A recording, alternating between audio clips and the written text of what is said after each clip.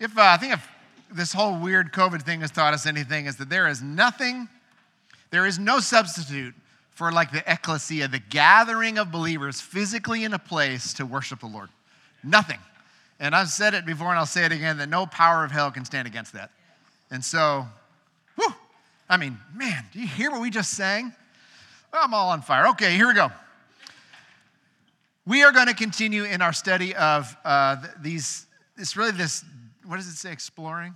Yes, rediscovering, we went with exploring before. Rediscovering the names and attributes of God. And Treb looked at the title one of this, which is The Great I Am, where he went into Exodus chapter 3 and explained this beautiful name of God, this I Am. This is where we get this name Yahweh. And then last week he looked at another name for God of Elohim. God is our sovereign and strong creator. And all of these things are going to push us to really know God and to trust him. That's what all of these names of God is. He's revealed about himself. It's always going to push us to trust him. And so today we're going to look at the name Jehovah Jireh. And we're going to be in Genesis chapter 22, looking at a very difficult but redemptive and glorious story of Abraham getting tested by God. We'll be in Genesis 22, verse 1 through, probably 14. And in this story, we're going to look at God as the provider. As we'll see in a minute, Abraham is going to name this place, the Lord Provides. And we're going to dive into what happens in this story and how it pushes us to trust God in the midst of darkness. We even just sang that it doesn't matter what evil is in the world, it cannot extinguish the light. This is the message of the gospel, that the darkness cannot overcome the light. And man, this has been a hard week.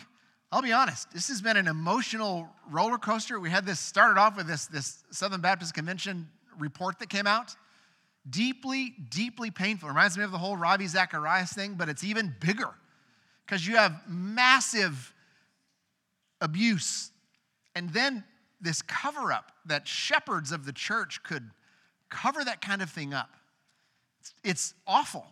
And so I've been brokenhearted all week. And then, of course, I can't not mention the shooting in Uvalde. It's incomprehensible evil. That's all it is. None of us have a category for that. Who has a category for that? Nobody does. If you ever need proof that we live in a broken world, it's that. We live in a fallen world, and this place is not our home. And so I'm not going to talk about anything. I did not watch the news for the past 5 days because I can't. I'm done. I'm done watching people scramble to try to figure things out and not turn to the Lord. And so we're going to turn to the Lord today in Genesis 22, and Abraham is going to confront his worst fear, losing his son. And we're going to see God provide for him. And then we're going to look at and challenge one another to truly trust the Lord to provide for us in our greatest time of need. So let me pray for us, and then we'll dive into Genesis here. Lord, we come to you as a people always in desperate need. Always in desperate need of trusting you, of knowing you, of resting in you, of living out the peace that you have won for us, of walking by faith, of living as children of light, as living as vessels, broken but redeemed, filled with the power of the Holy Spirit, to live lives that radiate your glory and live for the good of other people. We're constantly in need. Lord, we are tired of this broken world. We are exhausted with it. And yet you have come to redeem it and to use us as instruments of redemption in this world. And so we come to you today to press into you, you who provide. And we ask for your provision this morning. Walk us through this text, O Lord. Teach us what you want us to learn. And empower us to apply what you are teaching us today. You are teaching us truth. Help us walk according to it. In Christ's name we pray. And I want to take just a moment before we open it up. I want to just give us a moment to kind of get ready. So if you're, just continue to pray with me. I want to just give you a moment to ask the Lord to help you today. So take a moment and ask the Lord to teach you and to prepare your heart to receive his word and to receive what he's going to teach you. Ask him for your help. Ask him for his help, to help you comprehend and understand to help you bare your heart to him today.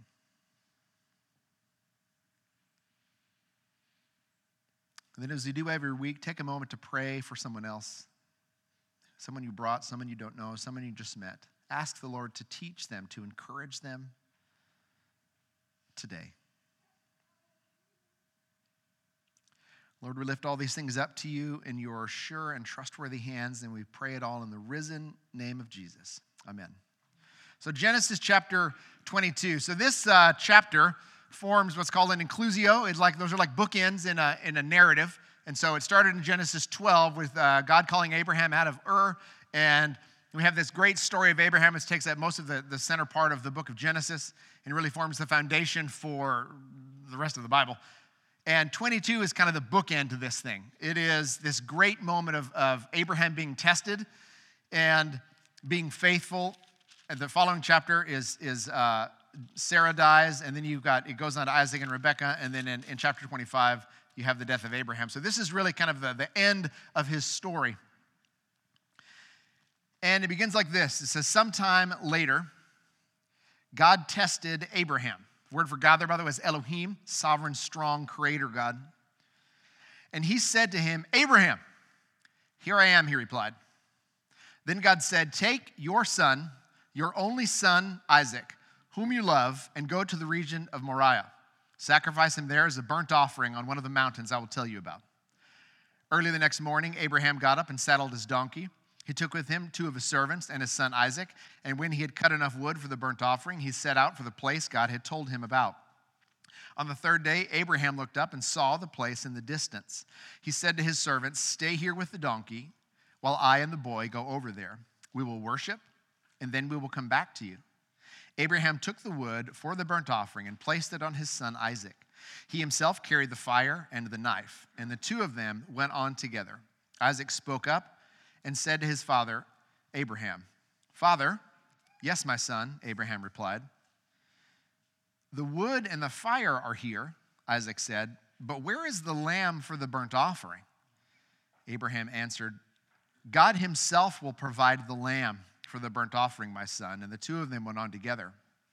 When they reached the place God had told him about, Abraham built an altar there and arranged the wood on it. And he bound his son Isaac and laid him on the altar and on top of the wood. And then he reached out his hand and took the knife to slay his son. But the angel of the Lord called out to him from heaven, Abraham, Abraham, here I am, he replied. Do not lay a hand on the boy, he said. Do not do anything to him. Now I know that you fear God because you have not withheld from me your son, your only son. Abraham looked up, and there was in the thicket he saw a ram caught by its horns, and he went over and took the ram and sacrificed it as a burnt offering instead of his son. So Abraham called that place, the Lord will provide. And to this day it is said, on the mountain of the Lord it will be provided.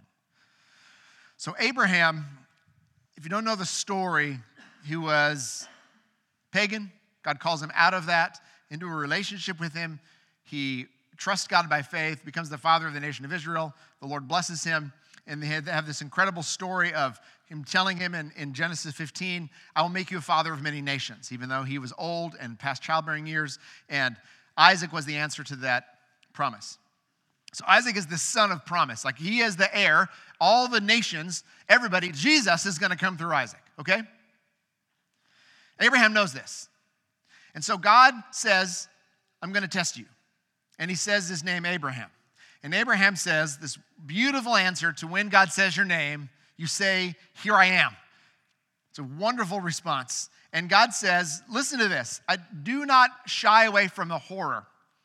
Take your son. Gotcha. Your only son. Okay, yes, I only have the one. Isaac. Yes. Whom you love. Yes. And go to the region of Moriah. Okay.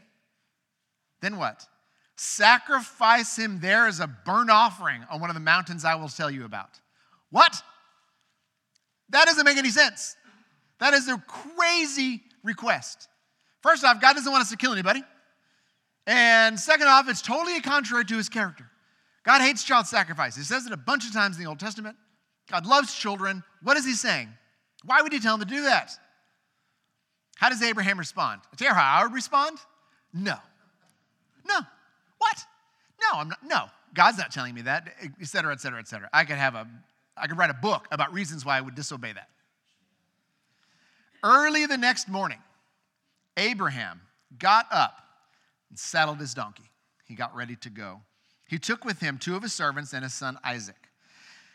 When they had cut enough wood for the burnt offering, you realize Abraham's calculating, how much wood am I going to need to burn my son? Okay? How much wood will I need to burn Isaac?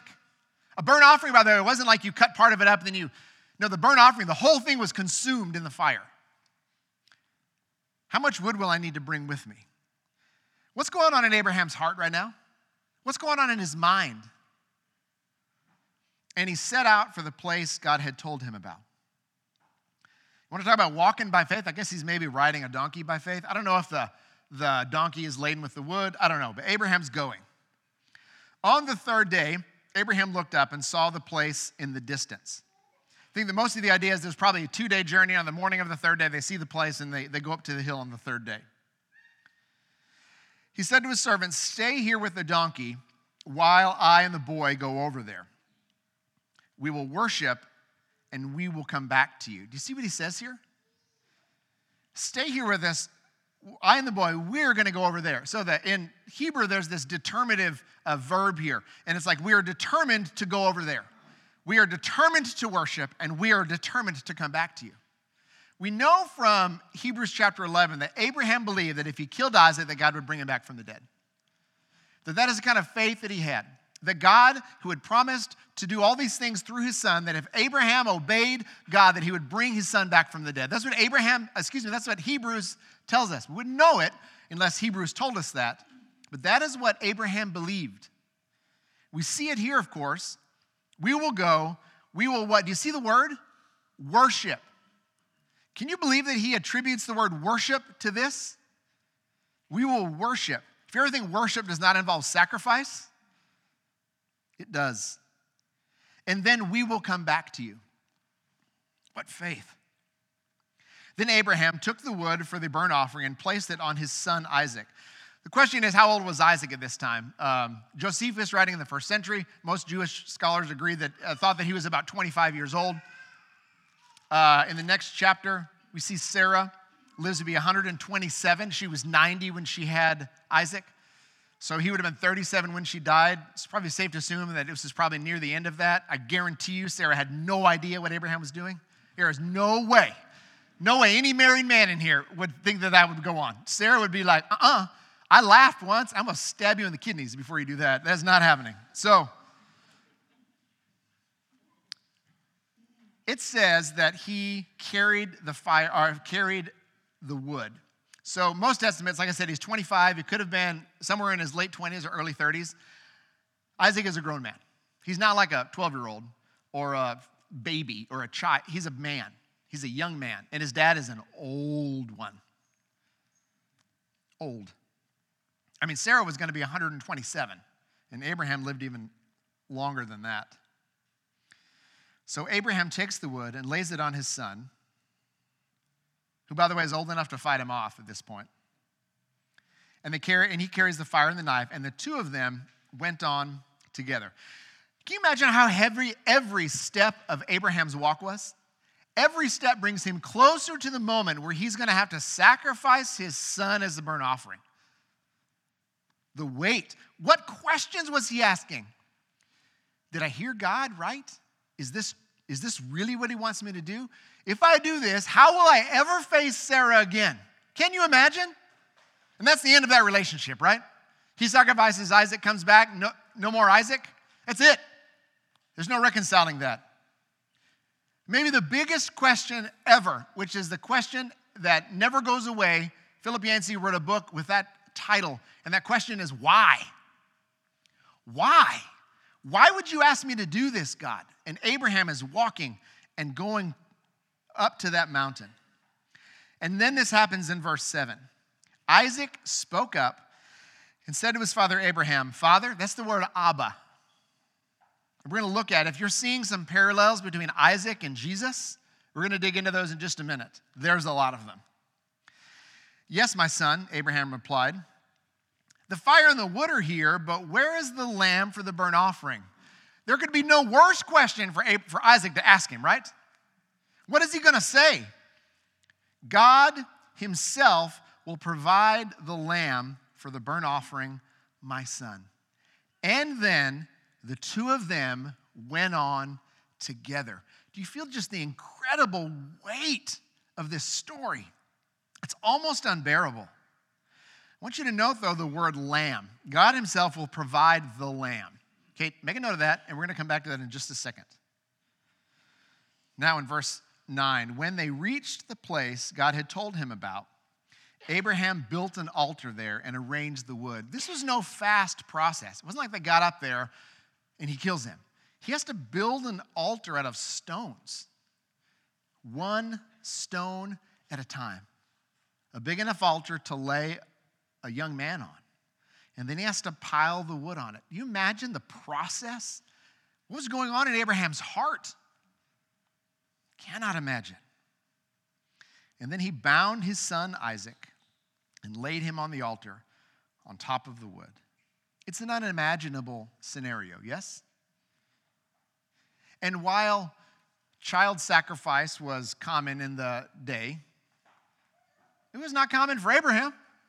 He was not like, oh yeah, this seems normal. I'm going to go kill Isaac. This is totally nuts from Abraham's perspective. As a side note, by the way, God has never asked someone else to do this. Well, he asked himself, and we're going to get into that in just a minute. But he never asked anyone else to do this, all right? So like if anyone ever comes back and says, just tell them no. That happened once, it doesn't have to happen again. He binds him on top of the wood. He reached out his hand and took the knife to slay his son. You want to talk about stress? You want to talk about anxiety, terror, fear? And one of my favorite but gods in the Bible, in verse 11. But the angel of the Lord cried out to him from heaven. You imagine the sound system of heaven? You imagine how loud this was? I bet they heard it all over the world. Abraham, like this shout. The angel of the Lord himself is screaming from heaven his name. And how does Abraham reply? Here I am. Before you told me to do it, I was here. I'm about to obey you. I'm still here.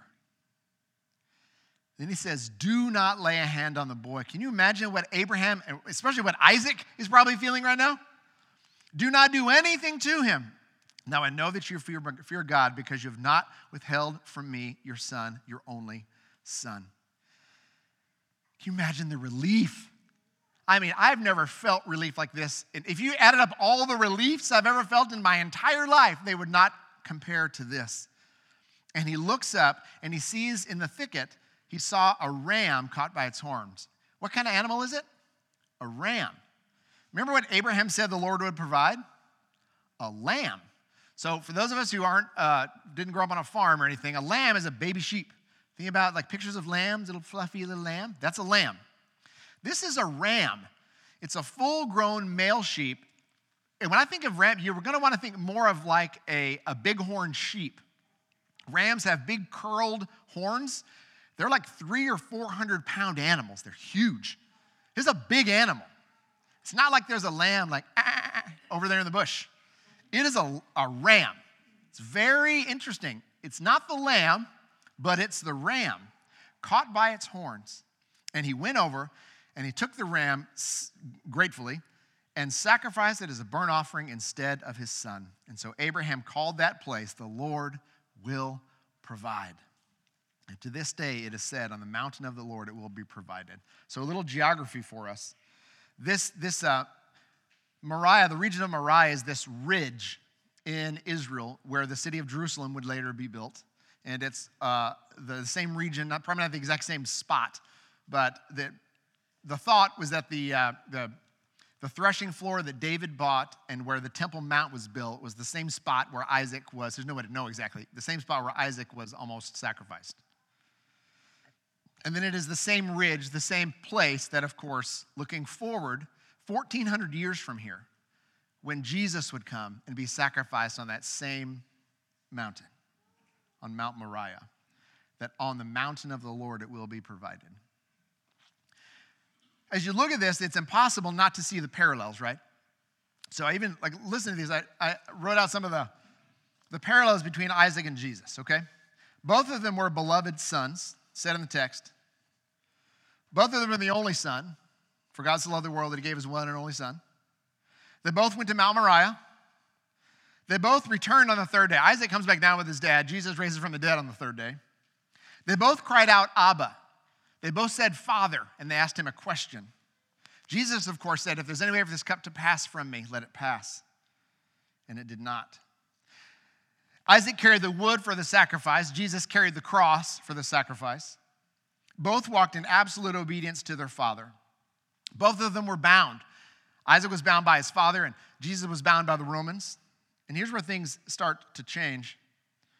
Isaac's, the head of his substitute was caught up in the thicket, right, with his horns. Jesus is the substitute, and on his head was laid a crown of thorns. Isaac was spared, but Jesus was sacrificed.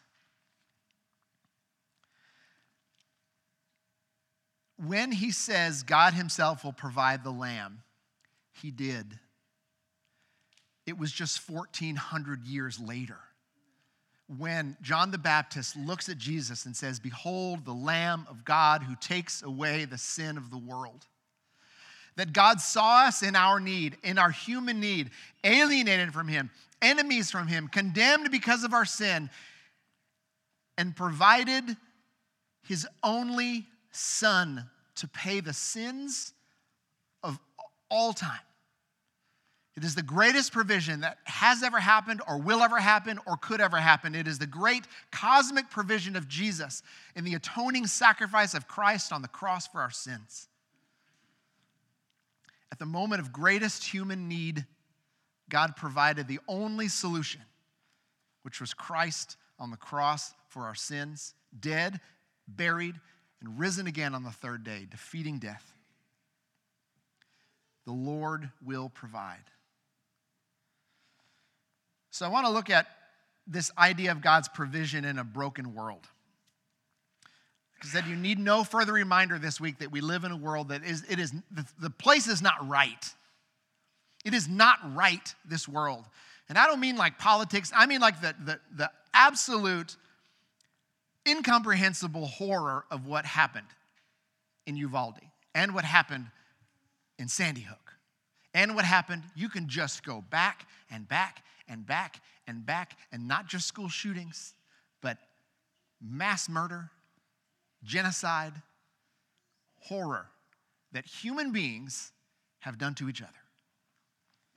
We're truly innocent people. I mean innocent like theologically. I know we're all under sin, but kids are shot in their classroom. That is evil. It is demonic. It is of the devil. There is no other way to say it, and it's wrong. And yet it's happening in our world today. So how does God provide in a world that is so broken? So there's a book that Philip Yancey wrote. Like I said, he wrote one book called Where's God When It Hurts? A wonderful book written a long time ago. I highly recommend it. Digs into the question of suffering, human suffering. Where is God when things are going terribly, when we are suffering? And the answer to that question, of course, is where is God when I'm suffering? That for the believer, he's in us. He answers our suffering with the very presence and comfort of himself. You remember what Abraham said? God himself will provide the lamb. God provides himself in the life of the believer. For the unbeliever, if you're here today and you've never put your faith in Jesus Christ, I don't have any hope for you. How's that for a fancy Sunday message? If you have never put your faith in the Lord Jesus, you are dead in your sins, you're separated from God, and you have no hope. You have no hope of joy and peace and comfort in this life, and you have none in the next one. And I mean it. The only hope that any of us have is putting our faith in the Lord Jesus for our salvation, trusting in him that his death on the cross was sufficient to pay for our sins, that his resurrection from the dead is enough to conquer death, and that I trust him, that if I believe that he died on the cross and rose from the dead, that I will be saved. That if I call upon the name of the Lord, I will be saved. If you've never done that, I'm inviting you to do it today. That the Lord God has provided for you a lamb to take care of your sin and your separation from him and will draw you to himself and save you. If you've never done that, I have no hope for you. But for the believer, You have in you the greatest provision that has ever happened. That is the indwelling of the Holy Spirit when you were saved. You are now a temple of the Holy Spirit. You cannot run fast or far enough away to get away from God. You cannot sin bad enough to make him leave you. He is with you because he said he's with you. Not because I say he's with you, but because he said he's with you. So the answer to where is God when I'm hurting is that he's literally inside of you. And he is with you in the midst of your suffering. He does not run away from suffering, but redemptively comes and engages in our suffering with us and to provide comfort and to provide healing in our brokenness. And not only that, but he then empowers us to minister to other hurting people. Isn't that amazing? So God's provision in a broken world. Where is he when I hurt? And then this next question is the why question. Why? If you haven't asked yourself this question this week, I don't know what to tell you. When you look at the situation like that and ask why, maybe you've even taught that like why is not a good question. So you've heard, if you've been around Treb in a time of crisis, he'll tell you that God is big enough for all your questions. He is. There's no question that you can ask that God is like, I'm not answering those today. It's like Tuesday. I don't know. Sorry. Or I don't know. That one stumped me. Like God's never asked, but like no one's ever asked him why. Why? Why, comma, God, question mark. Longest sentence ever. Because the answer to it, of course, is that God is not required to answer my why. He is not. He is not required to give me an answer. Because the answer that he's given us is, you live in a fallen world that's broken by sin. And you are not spared from the effects of it. None of us get out of this place unscathed. Every one of us will suffer loss. Every one of us will experience the death of someone we love and our own death. There's only two ways out of this thing. It's death or rapture. That's it. There's no other way out. Everyone will suffer on this planet. Everyone. The only question is, will you suffer alone, reject the only help that's been offered to you, and suffer in silence and medicate and try to prognosticate and figure it out and blab and try to come up with solutions that can never actually solve the problem, which is what the lost world does? Or you can suffer and have God suffer with you, and that suffering then becomes redemptive. He redeems that suffering, and he makes it into growing us into godly character. He grows us up through our suffering. He never wastes it. For the unbeliever, all suffering is wasted. For the believer, all suffering is redemptive. He redeems that which we fear the most to make us like Christ. So when we are encountering the fearful horror of the reality of living in a fallen world, you have a choice. You can walk by faith or you can walk by sight. Abraham walked by faith. As you go through that narrative, at every moment, his steps were hard. Can I just say that walking by faith is hard?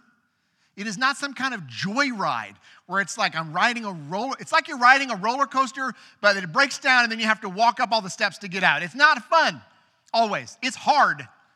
It's easier, honestly, to just reject the whole thing, drink myself into oblivion, and forget it. That's easy.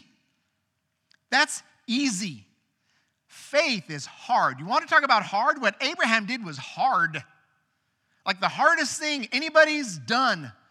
What Jesus did for us was hard. He was so stressed that he bled our sweated blood.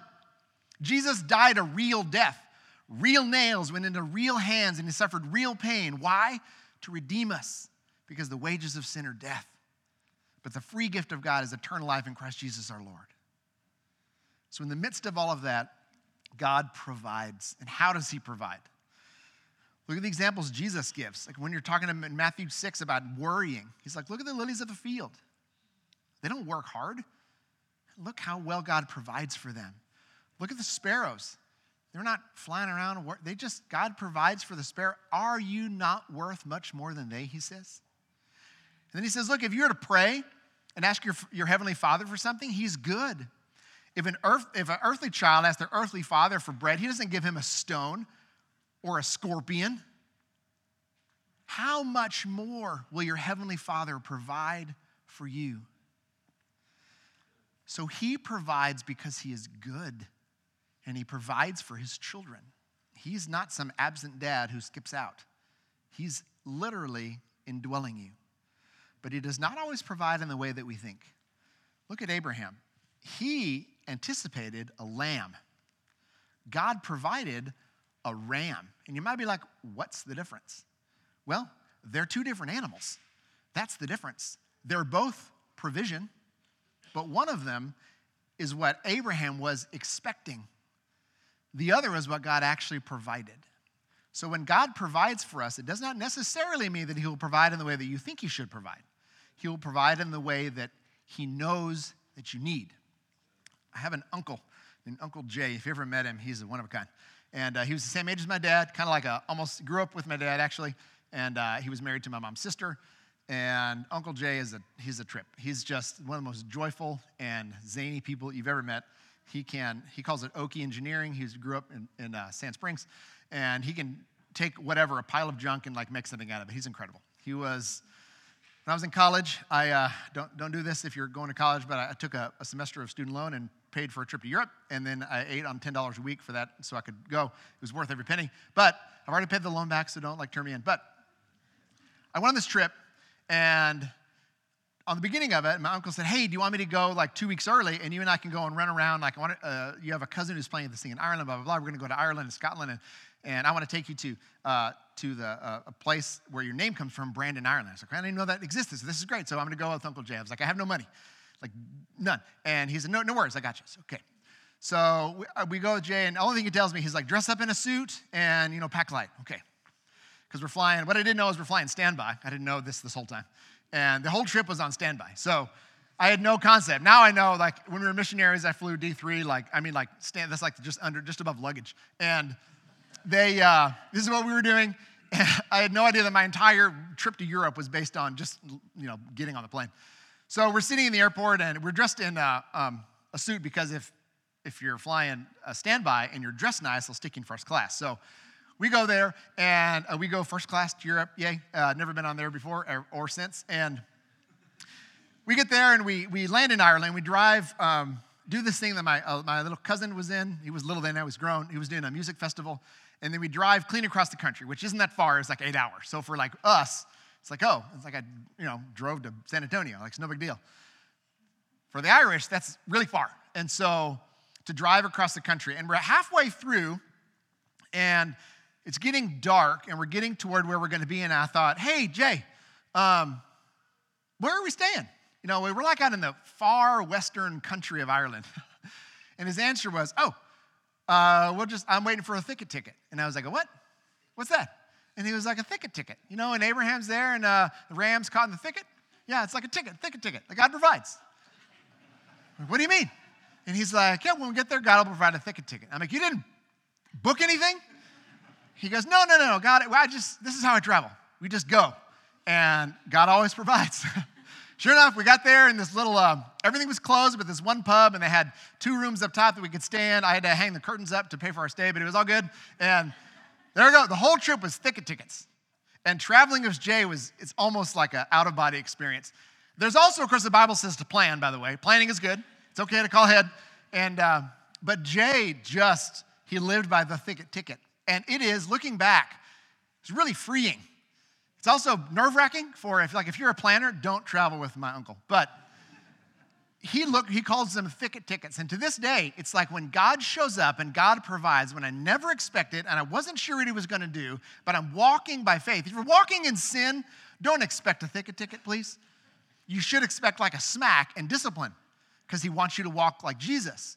But as we walk by faith, he provides. Sometimes in extraordinary ways, sometimes in very small ways. But Yancey says in this book that we walk by faith and we are trusting in only what we're looking forward at makes no sense as we walk in it. It only makes sense as we look back on it. So this made no sense to Abraham. It made sense to Abraham after the fact. It makes a ton of sense to us because we're like, oh, this is what God will do with Jesus. So he writes it 1,400 years before. By the way, as a quick aside, when Moses wrote this story down 1,400 years before Jesus, there's no way he could have known that this is what Jesus would do. And there's no way that Jesus, looking back in the story, would have been like, oh, okay, I'm going to calculate and I'm going to figure out exactly how to, and just as a human. Jesus was not just a human. Jesus was God incarnate. And so he fulfills the prophecy 1,400 years later that Abraham gives. And to me, it just proves over and over and over and over again that the Bible is the word of God, authoritative for life and doctrine. Anyway, end of that rabbit trail, back on topic. God's provision in a broken world is often unexpected, but it is always perfect. But it does not always come when we want it. It comes when he wants it, and it comes in the way that he wants it. So the second thing, this is the final thing, we'll end with this. What is your greatest need right now? What is it? What is your need? You know, we have these little things that you can write on the back. There's a little thing, you tear the bottom off, write it and tear it off. It's where prayer requests are. Or if you need a question or something, you can ask it and stick it in the little magic black box in the back. I say it's magic because it isn't, and magic is more fun. You fill out your information on it. But I want you to use that or this side right here. And I want you to take a moment and grab one of those cards, and grab a pen that's by there, and we're going to give just a few moments. I want you to think about, with the Lord, what is my greatest need, Lord? It may be that you need a nap. I don't know.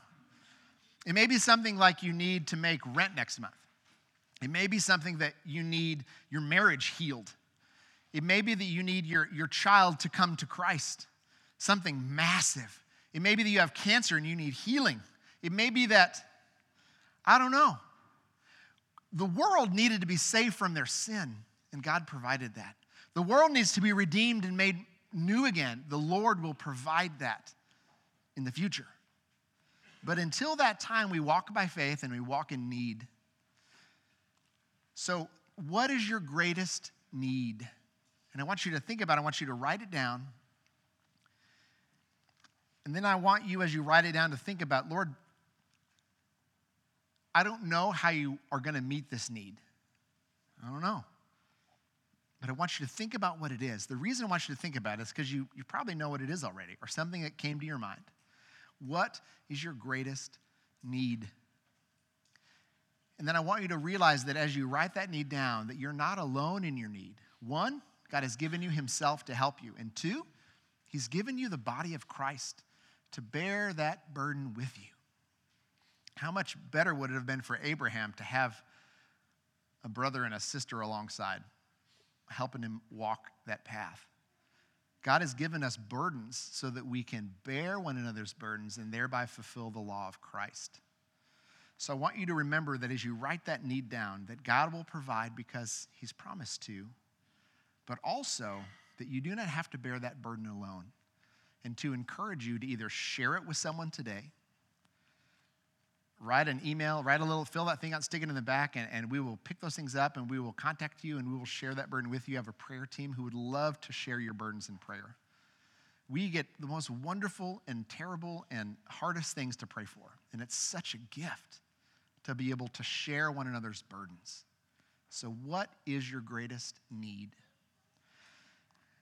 And whenever you're done writing that down, I want you to answer this final question, which is, what does it look like for you to truly trust the Lord to provide in your need? Maybe, you need, like I said, your marriage needs help. Well, maybe you need to call a counselor and get some help. Maybe you need to talk to your life group. Maybe you need to call Trevor and say, hey, our marriage is struggling. Maybe you're sick, or maybe you're not feeling well. Maybe you should go to the doctor. That's okay. That's also walking by faith. I promise you, lots of faith happens inside of a doctor's office. Maybe you have someone who in your family that you love that is lost. Ask people to pray and share that burden with you.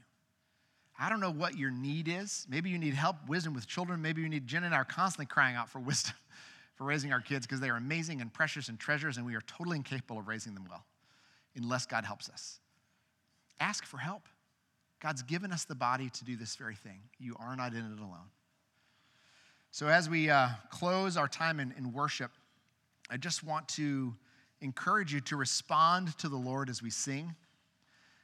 We have this time always planned intentionally. It's not just to give a really good transition before you leave. It's actually so that you can respond to whatever God is teaching you as we study his word together. And I don't know what he's laying on your heart or what difficulties or what needs you have, but he does. And he's calling you to walk by faith in those needs. Let's pray. Lord, we thank you that as we study your names, that you are the great I am, unbound by time and space. That you are Elohim, strong, sovereign creator. We can trust you. We look at you as our provider, and as you provided for Abraham in his moment of greatest need, that you will provide for us because you are a father who loves us and that we are your children. That we can entrust our hearts into your good father love for us. Help us, Lord Jesus, to understand what the next step is. Abraham knew he needed to get up early, saddle up his donkey, get to the wood, and start walking. Whatever that next step is for us, O Lord, lead us in it as we respond to you in worship. Teach our heart, draw us to you, and show us what to do. In Christ's name we pray. Amen.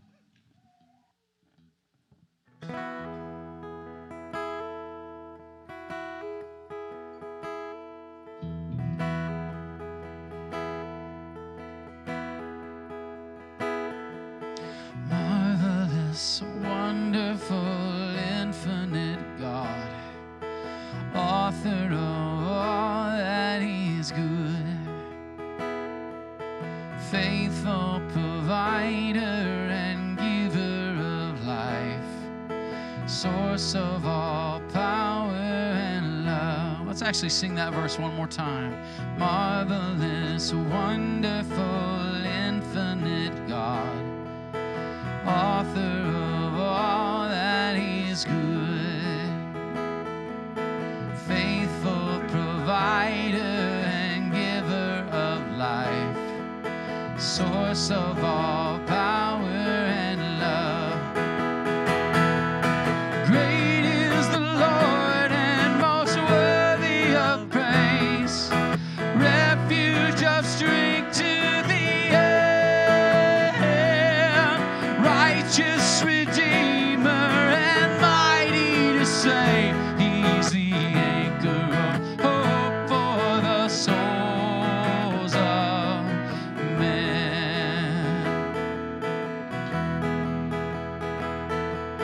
Gracious, compassionate, merciful God, radiant, holy delight, beautiful Father, victorious Son, source of unchangeable light. Great is the Lord, and to the end, righteous Redeemer and mighty to save. He's the anchor of hope for the souls of men. You are light, you are light in the dark. You are healing for the broken heart. You are hope, you are Lord, you are life, you are love that endures.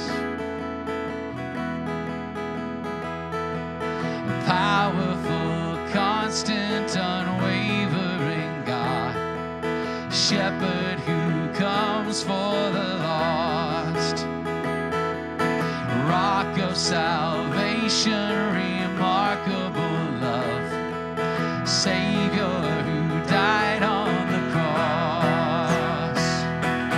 Great is the Lord and most worthy of praise, refuge of strength to the end, righteous Redeemer and mighty to save. He's the anchor of hope for the souls of men.